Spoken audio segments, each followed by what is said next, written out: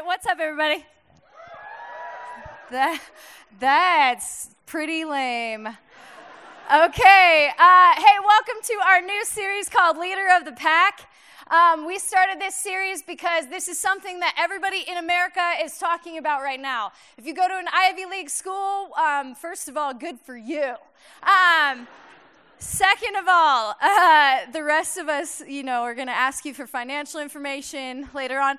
But no, Ivy League schools all around the country right now are propping up different types of research facilities to study this thing called leadership. And there are books that are written every year by gurus who claim to know what it means to lead and what not to do and what to do in order to lead. And those books just fly off the shelves. And so we thought, we should probably tackle this thing called leadership. But the other reason that we felt like we should do this is our whole staff. The entire staff feels a call and a burden not to necessarily be leaders ourselves or just be leaders ourselves, but to be a part of a movement that raises up leaders. And so we believe wholeheartedly that every single person in here, whether you feel like it or not, and you might not feel like it, but that you are a leader. Ephesians says this, it says that we are God's handiwork, created in Christ Jesus for good works, which he has prepared in advance for us to do, meaning this, that God, since you were born and since before you were born, fashioned you in such a perfect way that he knew exactly how he wanted to make you, how he wanted to stitch you, what he wanted you to look like, what he wanted your personality to be, and he formed you so perfectly. And then prepared in advance works for you to do, good works, where you lead God's people and you lead a generation and you lead a nation that is in need right now of some good leaders. Lots of organizations and news briefings and research groups are telling us that we have a deficit in leadership. And meanwhile, Jesus is trying to get our attention through Scripture and say, I've told you from the very beginning what I would like you to do. See, society says that leadership is having your way. We talked about this. Society says that leadership is getting your voice out. It's you having the biggest voice. It's you having the loudest voice. It's you having the most amount of people that report to you. That's what society says leadership is. The world tells you that leadership is all about you making a name and an influence and power for yourself. And Jesus is talking to his disciples in Matthew 20, and he says this, and we're just going to grind this home because we want people to understand, everybody in the room, to understand what leadership is and what it's not. He says, you know how the rulers of the Gentiles lord it over them, and their great men exercise authority over them. So he's talking to his disciples, and he says, you know how it is in the world? You know how people lord it over people, and you know how leadership happens in the world and how they exercise authority over people, and they have lots of people reporting to them and lots of power over them, and that's the whole goal of leadership. And all the disciples were like, yeah, we would really like that. And he says, okay, well, let me just explain something to you, my disciples. Let me just say something to you tonight. Why? Not so with you. It is not this way among you. If you're going to lead a group of people, if you're going to be a part of a movement, if you're going to be a part of what this city, this nation, this time in our history so desperately needs, it can't be this way with you. You're not going to lead this way. And he says, if we're going to be a type of people, we're going to be a breath of fresh air to America. We're not going to look anything like the rest of America. We're not going to sound like America. We're not going to sound like Democrats. We're not going to sound like Republicans. We're not going to sound like any people out there right now. We're going to look completely different. We're going to sound completely different. We're going to be a different type of leadership. And they're going to hear us roar through the way that we serve our nation. Jesus says, if you're going to be great, he goes on, whoever wishes to be great among you shall be a servant. Who talks like this in America right now? Whoever wishes to be first among you shall be a slave, just as the Son of Man did not come to be served, but to serve and give his life as ransom for many. He's like, you know how leaders are today, where they want to be propped up and kind of, paraded around by everyone that's below them? Out of everyone, Jesus should have said, I'm the King of Kings, prop me up and parade me around. And he said, but I didn't do that. I came to prop you up. I came to prop other people up. I came to carry other people around. This is who I am. I know how to lead. And even the Son of Man didn't come to be served, but to serve and give his life so that other people could have more. Leadership is saying, I will give of me so that you have more for you. I will lay down me so you have more for you. That's what leadership is. And tonight what I wanted to talk about for the next little bit, next 30 minutes, promise. I want to talk about the reality that if you are going to be on mission, that if you are going to be leading, that if you are going to do what I believe God is calling every single person in this room to do, then you are going to be faced with resistance and you are going to be faced with obstacles. And so what do you do when there are giants in the places that God has asked you to go? What do you do when there are giants in the places that God has promised you to go? And I titled tonight, There's No Giant Big Enough. There's no giant big enough. Turn to your neighbor and just say, he's not that big.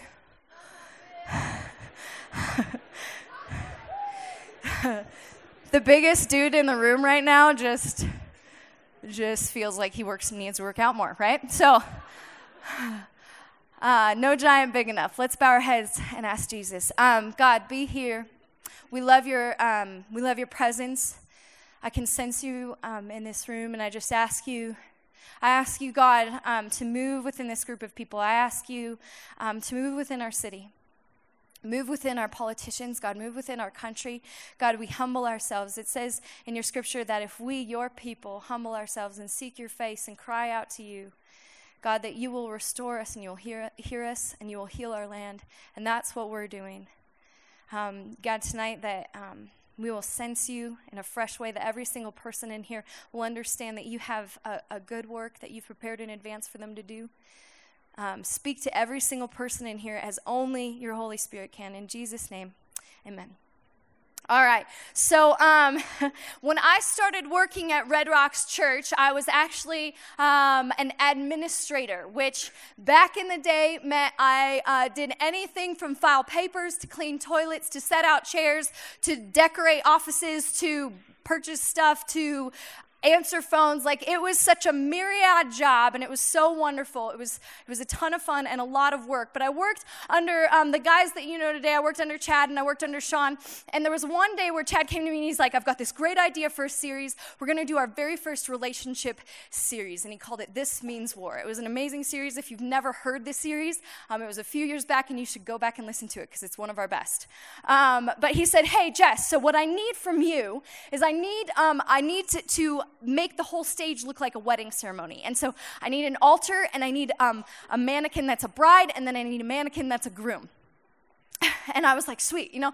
And so I have a week, because that's how Red Rocks rolls. It's like, do it now. And so I was like, okay. And so I'm like, renting wedding dresses, which is so weird, and renting, because what? And then renting tuxes, the whole deal. And then I had to find mannequins. And so it's too late to buy a mannequin, have it shipped here. And so I look for mannequin rentals in Denver. And I end up finding a place. It's called Candy's Mannequin Rentals. And I'm so excited. I find this place, and I start driving over to Candy's Mannequin Rentals, and I'm like, sweet, this is going to be awesome. It's probably going to be a big shop. I hope it's real nice. And as I get closer to it, I realize I'm not driving to a store. I'm driving to a neighborhood. And not only that, I'm driving to, like, a really weird neighborhood. And as I get deeper into the neighborhood, I pull up to a house, and I'm just thinking, oh no. Oh, no. And I get out, and I swear to you, this entire story is true. I get out, and I walk up to the front door, and it says, please enter through the secret garden. And there's an arrow.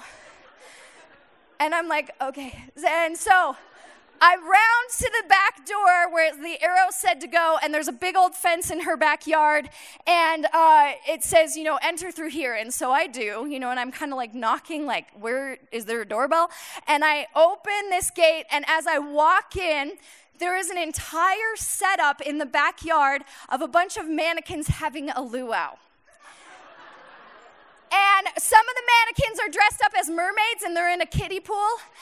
And some of the mannequins are barbecuing and like talking to each other, and they all have leis on, and there's like different decorations everywhere, and everything's kind of run down and super eerie. And I'm just like, where am I, And I finally get to the back door, and I just like knock, and I kid you not, this woman like sweeps away the curtain. And she is the most frightening individual I've ever seen in my entire life.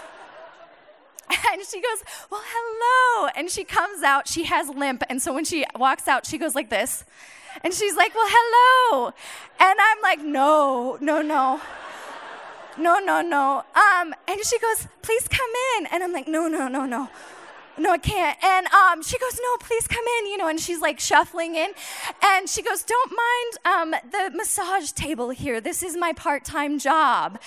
She goes, if you need anyone that needs a massage, let me know. And I'm like, no, like, what? No. And she goes, and I honestly have this moment where I'm like, oh my gosh, I am on set of Criminal Minds. And she is psycho, and this is how she lures her victims. And she goes, come back, and I'll show you, where all of the mannequins are. And for whatever reason, I follow her back into this back room. And as we get deeper into the house, I realize that this woman has anywhere between 45 and 280 cats. And you can smell them, you can see them, they're everywhere. And I'm just like, oh gosh, and they're jumping off of things. And we finally get to this back room, and she's like, come in. And then she looks around the room, and she had some netting up in the ceiling for whatever reason, and like different pieces of like sailing things, like she was still going with the luau theme. And she's like, now where is Lucy? And I was like, what? And she goes, oh, there you are. And there's a mannequin that she was talking to. And she goes, oh, there you are, Lucy.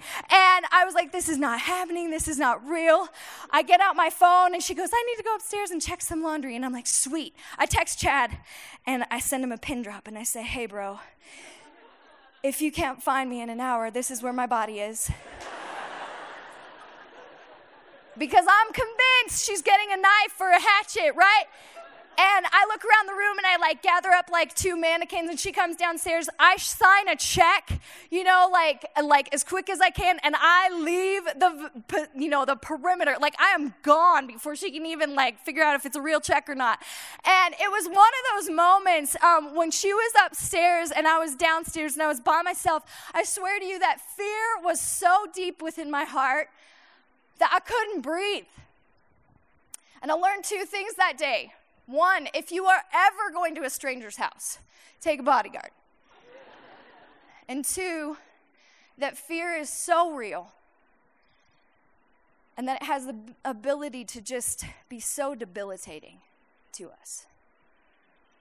And God, in Scripture, talks about fear more than he talks about heaven, more than he talks about hell. And he says, you will, if you go out on mission, if you go out to do some crazy thing, if you go out and do what your boss tells you to do, if you go out and do the things that God is calling you to do, you will inevitably run up against something that will cause you sufficient fear. And so if you have your Bibles, go ahead and turn to Numbers 13. And we're going to be reading about a man named Caleb tonight. Numbers 13. Let me just kind of back up and give you a little bit of background about this. So the Israelites have left Egypt. They have escaped Egypt by the hands of God and through the leadership of Moses. They've wandered around in the wilderness for a number of years, and now they are on the perimeter of their promised land. They are right on the edge of where God wants them to go. Right on the edge of where Jesus and God have promised them to go. And so that's where the story picks up, and it says this. The Lord said to Moses, send some men to explore the land of Canaan, which I am giving to the Israelites. From each ancestral tribe, send one of its leaders. So at the Lord's command, Moses sent them out to the desert of Paran. All of them were leaders of the Israelites. When Moses sent them to Canaan, he said, go up and through the country of Negev to the hill country. See what the land is like, whether the people living there are weak or strong, few or many. What kind of land do they live in? Is it good or is it bad? What towns do they live in? Are they walled or fortified? How is the soil? Is it fertile? Is it poor? Are there trees in it? Do your best to come back with some fruit from the land, because it was the season of the first ripe grapes. At the end of 40 days, they returned from exploring the land. They came back to Moses and Aaron and the whole Israelite community at Kadesh in the desert of Paran. And there they reported to them that the whole assembly had showed them the fruit of the land. And they gave Moses this account. We went into the land which you sent us, and it is indeed flowing with milk and honey. Here is the fruit. But the people who live there are powerful, and the cities are fortified and very large. We even saw descendants of Anak there, the Amalekites in the Negev, the Hittites, the Jebusites, the Amorites that live in the hill country, and the Canaanites that live near the Jordan. Then Caleb, and this is the leader we're going to focus on tonight. Caleb silenced the people before Moses and said, we should go up and take possession of the land, for we can certainly do it. But the men who had gone up with him said, we can't attack those people. They're stronger than we are. And they spread among the Israelites a bad report about the land that they had explored. They said, the land we explored devours those living in it. All the people we saw there were of great size. We saw the Nephilim, the descendants of Anak, and we seemed like grasshoppers in our own eyes, and we looked the same to them. So Moses hears from God, as he normally does. And God explains to Moses very clearly, I'm going to give you this land. And this is the way that he phrases it. This is the land that I have given you, past tense, already given you. This is yours. It belongs to you. Now I want you to send 12 spies in from the 12 tribes and have them investigate the land. And so that's what they do. And 12 men go in. They go in for 40 days and they explore the land. And what they find is everything that they were hoping for. Which I love. I love this because they come back and they say, it's just as good as God told us. It's just as good. It's just as beautiful as God told us it would be. And if you're wondering, is this promise that God has given to my heart, this promise of a wife, this promise of a husband, this promise of a dream, this promise of a business, this promise of a mission, this promise of a ministry, is it as good as God has promised? And Scripture tells us here that it's even better than that. What he promises, he makes good on. In the hill country near the Jordan, everything, it's just as beautiful as God had said it would be. And they come back and they give that report. But then they say this, they say it's full of people. Lots of different types of people. And the question I want to ask you tonight is this. Is there a promised land that God has given you? Is there a promised land that God has given you? And they change and they shift over time. I know that my promised land looks a lot differently now than it did 10 years ago. But is there a promised land that God has given you? And if so, are you sitting right now on the perimeter of your promised land? Are you sitting right now on the perimeter of your promised land? The 12 men go out into the land and they survey it and they come back. They say it's just as good as we thought it would be. But there are giants living in the land. I mean, these are like not the descendants of Anak. These are like the descendants of Dwayne Johnson. Like they were bigger. They are bigger than we are. And of the 12, 10 come back. Of the 12, all 12 come back. They all make it. But 10 come back and say, we can't do it. And there's only 2, Caleb and his buddy, who say, we can definitely do this. They're big, but this is the land that God has given us. And I think tonight God wants to help us understand that 100% of the time he gives us a promise. And he always makes good on his promises, y'all. But the reality is that percentage-wise, 16% of these people actually took hold of the promise. And tonight, God wants you to understand that 100% of you have been given leadership and have been given a promise and have been given a good work to do in his kingdom. But that, according to this text, 16% actually reached out and said, it's mine and I'm going to take it because God said so. And tonight what I would love to challenge you is if you are on the perimeter of your promised land, that perhaps tonight God wants to speak to you about actually not just receiving a promise from God and saying, well, that's so nice, Lord, but actually taking hold of what he says is right there. And I think we can learn a couple of things about Caleb's leadership tonight. And the first thing is this, is that we don't allow fear to dictate. We don't allow fear to dictate. We read this text or we read other texts in Scripture and we're so far removed from the people and from what they're experiencing. And we think things like, man, those 10, they were just so, they just had no backbone, right? Like the first time I read this, I thought they had no backbone. They had so much fear. They were crippled by fear. They were such scaredy cats. But what you need to understand is what they were experiencing and what they were feeling was very, very real. And the fear was valid. It was a valid fear. It wasn't an ill-placed fear. And as I can speak from experience and from Mannequin Lady, fear, it does something to you. And sometimes we think that the moment we feel fear, the moment we see a giant in the land and we're scared, that we're disqualified. That fear makes you disqualified, and what God wants you to understand is that no. Feeling fear isn't the problem. It's when you let fear dictate you that it becomes a problem. Fear is a real thing. Jesus talks about fear so much because he understands that it's real, it will debilitate you, but also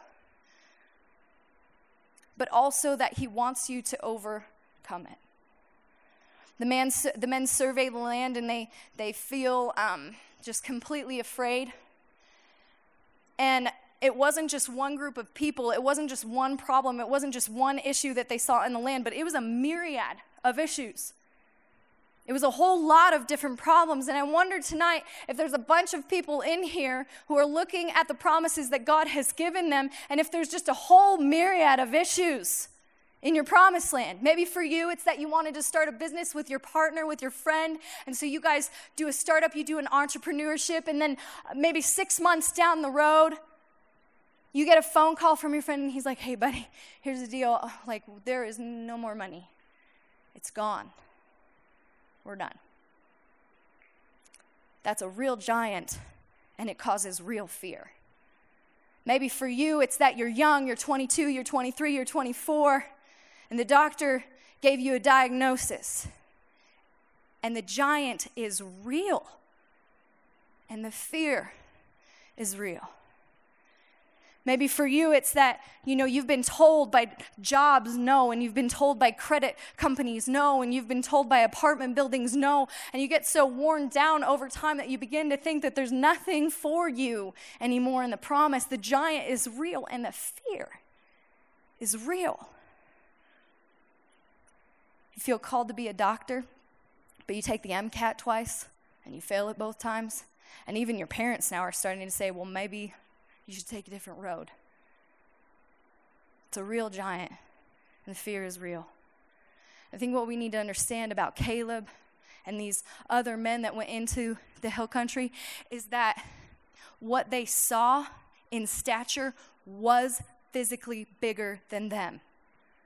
What we need to understand is that anytime we are going to pursue our promised land, if I'm going to take hold of my promised land, if you're going to take hold of your promised land, you are going to look out, and there's going to be things out there that outmass you every time. There are going to be things out there that outweigh you every time, and it will incite fear within your spirit. There is always giants in the promised land, every single time. And I love when people talk about fear, when pastors talk about fear, because they're essentially being like, fear isn't a big deal. It's just not a big deal, it's not real. Fear is an acronym, false evidence appearing real. And I'm like, no. Fear happens when you see something that is completely intimidating and completely valid. And what fear does is it speaks to you deeper than your father. It says that this giant is bigger than your father. This outcome is bigger than your father. This diagnosis is bigger than your father. What this person is telling you is bigger than your father. What this lie is saying is bigger than your father. But I also love that anybody that I have been involved with or that I look up to in ministry or that I look up to in our country, they have been faced with circumstances that have incited fear and they haven't stopped. In year 2 of our church almost couldn't pay any of its bills. Scott came to Sean and said, Sean, we got to close the doors. We can have church on Sunday, but we can't pay rent, we can't pay electricity, and we certainly can't pay ourselves. You want to talk about fear? He told his family to move to Colorado and his wife to have a baby on Medicare. That's fear. Franklin Roosevelt, halfway through his presidency, developed an illness that put him in a wheelchair. Not only would that threaten your physical body, but it would threaten your mind where you think, maybe I can't lead this country anymore. Christine Kane, Beth Moore, 2 of the biggest women that I look up to in my life, they were both abused as children by family members. You want to talk about fear? No, the giants are real, friends, and they will outmass you every time. But what God wants us to understand is that he is so much bigger and so much mightier and so much more powerful and can absolutely crush every single giant in our life. And so the fear that they incite, we need to decide what we do with it. It's not so much when God is saying, don't have fear, fear not, do not fear those people. He's not saying don't feel the emotion of fear. He's saying don't let it dictate your movements. He's saying you step out into the promised land even if your knees are shaking. You go after it even if your heart's racing and you feel like you can't breathe. Don't stop and don't let them stop you. Don't let the giants dictate. 1 Peter says this. It says, dear friends, don't be surprised at the fiery ordeal that is among you, as if something strange were happening to you. And I love that verse because God is promising us as Christians that if you are going to go out and you are going to build God's kingdom, you will meet resistance. No enemy of our souls wants us to do that. And he says, don't be surprised when you meet a giant, as if something weird is happening to you. Don't be like, oh my gosh, I can't believe that I'm trying to start this ministry and it is so difficult. No. But you need to decide what to do with that fear and tell it where to go. Fear's real, but it doesn't get to dictate your movements. Number 2, don't mistake criticism for leadership. That night, all the members of the community raised their voices and wept aloud. All the Israelites grumbled against Moses and Aaron, the whole assembly. Wouldn't it be better for us to go back to Egypt? And they said to each other, we should choose a leader and go back to Egypt. All right, so that night, a bunch of people hear about the report and they're frightened as well, okay? They hear Moses and Aaron talking about the promised land, and they hear Caleb talking about the promised land, but they're so frightened that they begin to grumble. And I find it interesting that we as a group of people, whenever we see people taking hold of their promised land, if we are fearful or if we have fear within us, we won't take hold of our own promised land, but we will comment about the people that do. The Olympics are coming up, 2016 Olympics, holla. I love the Olympics. I'm going to quit work for 2 weeks. And I love watching the Olympics, and there's always a set of commentators, right? There's normally like 3 commentators, 2 commentators, and they will sit there, and these people will do amazing feats, and then they will talk about it. And so, some girl will do like a triple back flip Lutz thing, and she lands it, and she's like, and they're like, oh, Harold, she didn't quite stick that landing. That's going to cost her. Or like the guy will get up on the rings and he like does the whole thing, and is doing, I don't know what he does, but it's amazing. And they're like, oh, well, Harold, his structure right now is looking a little bit robotic. Not sure if that's going to serve him well in this competition, And you're like, okay. And, or I'm watching swimming, and like these people are like bullets in the water. And they're like, oh, that flip turn was kind of messy. Not sure if he's going to make finals. And, am I right, Joy? And I watch this, and I'm like, these people are Olympians. Like, they are built like Greek gods. And you're sitting in a chair with a microphone, like possibly getting fat as time goes on. And I think sometimes that we as Christians, when we are too frightened to actually get involved in the games, and we're too scared to take hold of our promised land, and we're too frightened to step out, that we will sit back in our chair and we'll comment about the people actually trying to do it. Oh, I don't know if he should be trying to start that business. Kind of seems like he's starting a little bit early, wouldn't you say, Harold? I mean, does he have money to be doing that kind of thing? Am I right, Joy? Seems like he's putting the cart before the horse, if you know what I mean. And we say these things about people, and we comment about people. And let me just say this. If you find yourself critiquing people tonight, if you find yourself constantly commenting about other believers, if you find yourself commenting about the leadership around you, there is a chance that you have some deep fear in your life, and there is a chance that you are not laying hold of any of the promises that God has given you. Scripture tells us that these men, later on, they went to Caleb and they went to Joshua, and they began to throw stones at them to kill them. And in 2015, we wouldn't say that we would throw stones at people, but we do with our words. And they not only that, but they commented about their leaders, and they said this, I love this. They're like, well, we should probably just choose another leader. And isn't this us? I mean, I hear from a friend a few years ago, and he was never happy with the church he attended. He would be like, well, Jess, I'm more of a liturgy kind of guy, and I like expository preaching, and I just want to go deep. Jess? And he'd go to a church, and he'd be like, I don't know, their life groups are kind of weird, and their small group structure, I don't know if I agree with, well, I don't know if I like this church so much because I prefer contemporary worship, but not too much, And I literally looked at him one day and I was like, bro, go plant a church.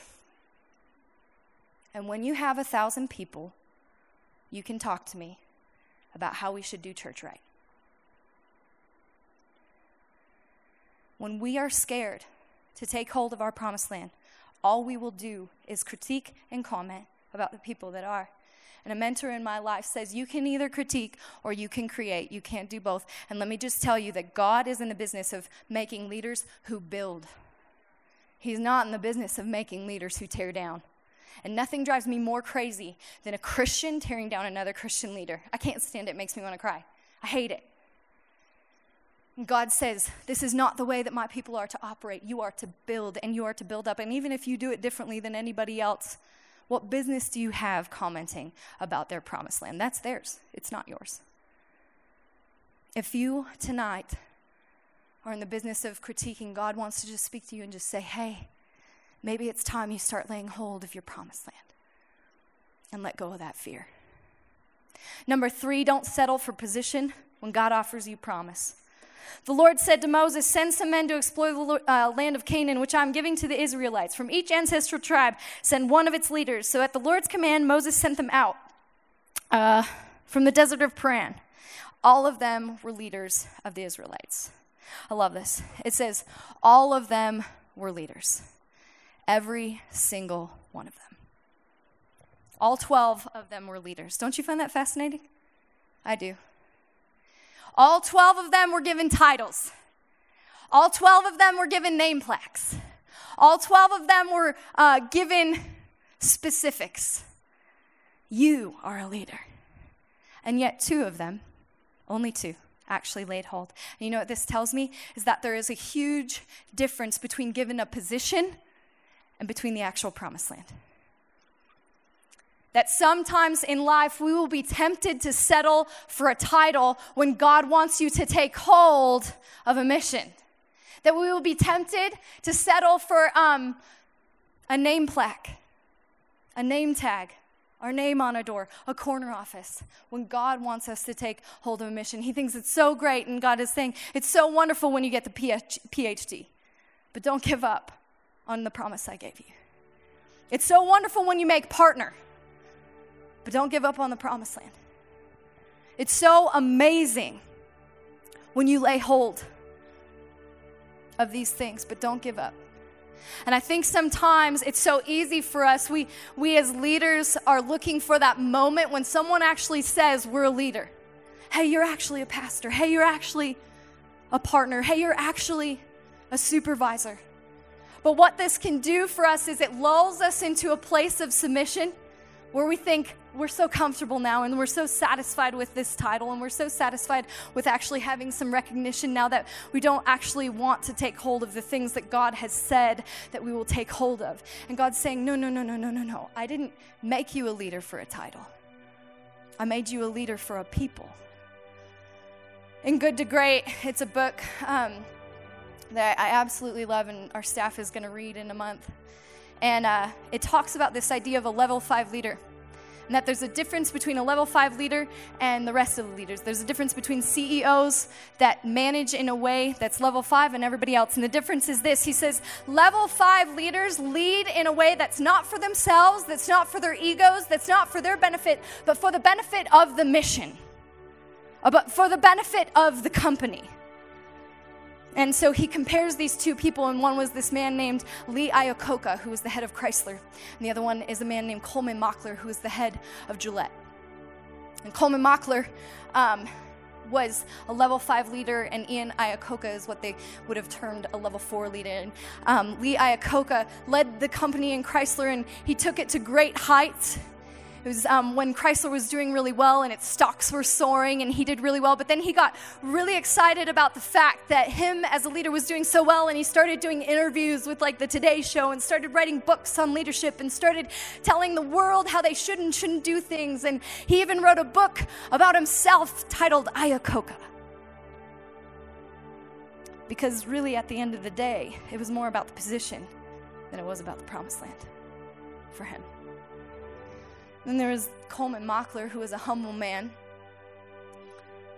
who cared so much about the company, cared about the employees, cared about the mission and the goal. And in the 80s and the 90s, he took the company to new heights. Not only that, but he would bring people around him who were good leaders, and he wouldn't just leverage his leadership for himself, but he would leverage it for other people, and he would share it, and he would disciple people, and he would raise up people, and all he focused on was not himself, but was the mission and the goal. And I find it so interesting that a secular book agrees with what Scripture says, that if you're going to lead, and it's going to be powerful, and it's going to be long-lasting, then you lead in a way that's humble and that is all about the promised land and not so much about the title. When Lee Iacocca left the company, Chrysler, as we know, tanked. It went bankrupt and was bailed out by the government. And Gillette is still doing just fine today with a new CEO and a new set of leaders that he has helped raise up. There's two different types of leadership, my friends. Do you understand? There's one that's all about the title. There's one that's all about the position. And then there's one that's all about the promised land. And God is saying tonight, be the one that's all about the promised land. And the last thing that I want to say tonight is don't let any giant tell you you can't have your promised land. Don't let any giant tell you you can't have your promised land. Joshua, son of Nun, and Caleb, son of Jephunneh, who were among those who explored the land, tore their clothes, and said in front of the entire Israelite assembly, the land we passed through and explored is exceedingly good. If the Lord is pleased with us, he will lead us into that land, a land flowing with milk and honey, and he will give it to us. Only do not rebel against the Lord, and do not be afraid of the people of the land, because we will devour them. Their protection is gone, but the Lord is with us. Do not be afraid of them. We talked about this a few weeks ago, but when the Lord is with you, that is why you can overcome the giants. When the Lord is with you, that is why you can always take the land. God always gets his promised land. Every time. The question is are you going to be brave enough to go with him? Are you going to actually join him and go? And Caleb in this moment is faced with the decision that only Caleb can make. And every single one of you is going to be faced with this decision, whether it's right now or whether it's in the future. And it's this: are you going to let the giants have your promised land? Because they will be there every time, and they will threaten it every time. And only you can be the one to just say, I hand it over to you. Romans says this, it says that the callings and the gifts and the promised land of God is irrevocable, meaning this, that no mistake that you have made, that no problem you are facing, that no diagnosis that you have, that no issue that's come up, that no failure that you've had, nothing that we experience in life can revoke God's promise over you, His giftings and His call over you. And so tonight you are given the opportunity to say, I'm not going to let anyone take my promised land, not even if the giant seems huge. And this Sunday, John and I were sitting in worship, and Tyler was leading. It was awesome. And John and I were sitting in worship, and we both just kind of have had a couple of weeks where we feel like specific promises that God has given us and specific hopes that God has given us, and that they just were falling through. And we've been praying for a home, and we toured a bunch of homes, and they all literally smelled like cat pee. And they were just like dumps. And we can't afford anymore. Like, this is it. This is all we have. And I looked at God, and I just was like, God, are you with me? Like, it doesn't feel like you're with me right now, if I'm just being honest. And He spoke to my heart so deeply, and He said, Jess, are my promises that easily stolen from you? Are my promises that easily taken from you, Jess? And I felt my spirit kind of rise up within me. And I kind of looked at all of my fears and insecurities and worries, and I said, no. No one gets to say if I get my promise except for the Lord. And I'm going to believe you no matter what kind of giant or no matter what kind of issue or no matter, like, no one gets to have my promised land except for me. Nobody gets to tell me what happens in my life except for me. Nobody except for the Lord. If He wants to take it from me, that's fine. I love Him still. But no giant, no circumstance, nothing gets to take that from me. And God wants you to know tonight, the promised land is yours. Will you guys stand? With every head bowed in here, I just want to ask one question really quick. If you're in here and you don't know Jesus, you don't know who He is, you know that we've been talking about Him as the Son of God, but you've never actually met Him. You've never actually experienced Him. I would love tonight to introduce you to Him. And the reality is that He is so for you, that He loves you so deeply, that He probably arranged your day and your life and your friends and your circumstances just to bring you here. And that He's been working on your heart through various circumstances and through various giants. And He's been breathing life into you just to get you to this moment so that He could say, hey, I would love it if you would receive my life and my grace and my eternity. And the scripture says that if we recognize Him before men, that He will recognize us before heaven. That if we proclaim Him with His lips and say Jesus, with our lips and say Jesus Christ is Lord, that He will recognize us before the angels in heaven, that we get eternity forever, and that we get Christ in us in the here and now. And so if you're in here and you say, you know what, I would love that, would you just slip up your hand nice and high right now? Just go ahead, nice and amen. Nice and high. Amen. Nice and high. Amen. Thank you, Lord. Thank you, Lord. I'm going to pray for you.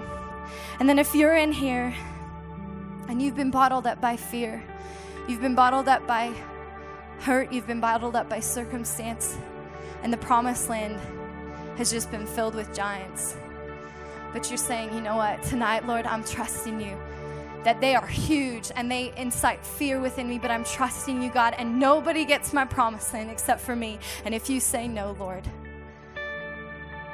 nobody gets my promised land, no giant gets my promised land. If that's you in here and you're saying, you know what, tonight, Lord, I just want to reach out and say, it's mine. Would you just raise your hand? Awesome. Thank you, Lord. God, thank you so much tonight for every single hand that raised and said that they want you as their Christ and as their Savior. I pray over those beautiful souls, God.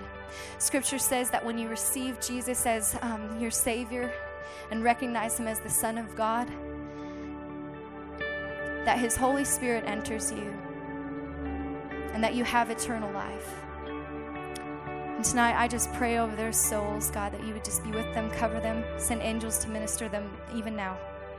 And I pray for every single person in here, God, who has fear in their life and who has circumstances in their life and who has giants in their life. God, I pray that you wouldn't remove them. I pray that they would face them.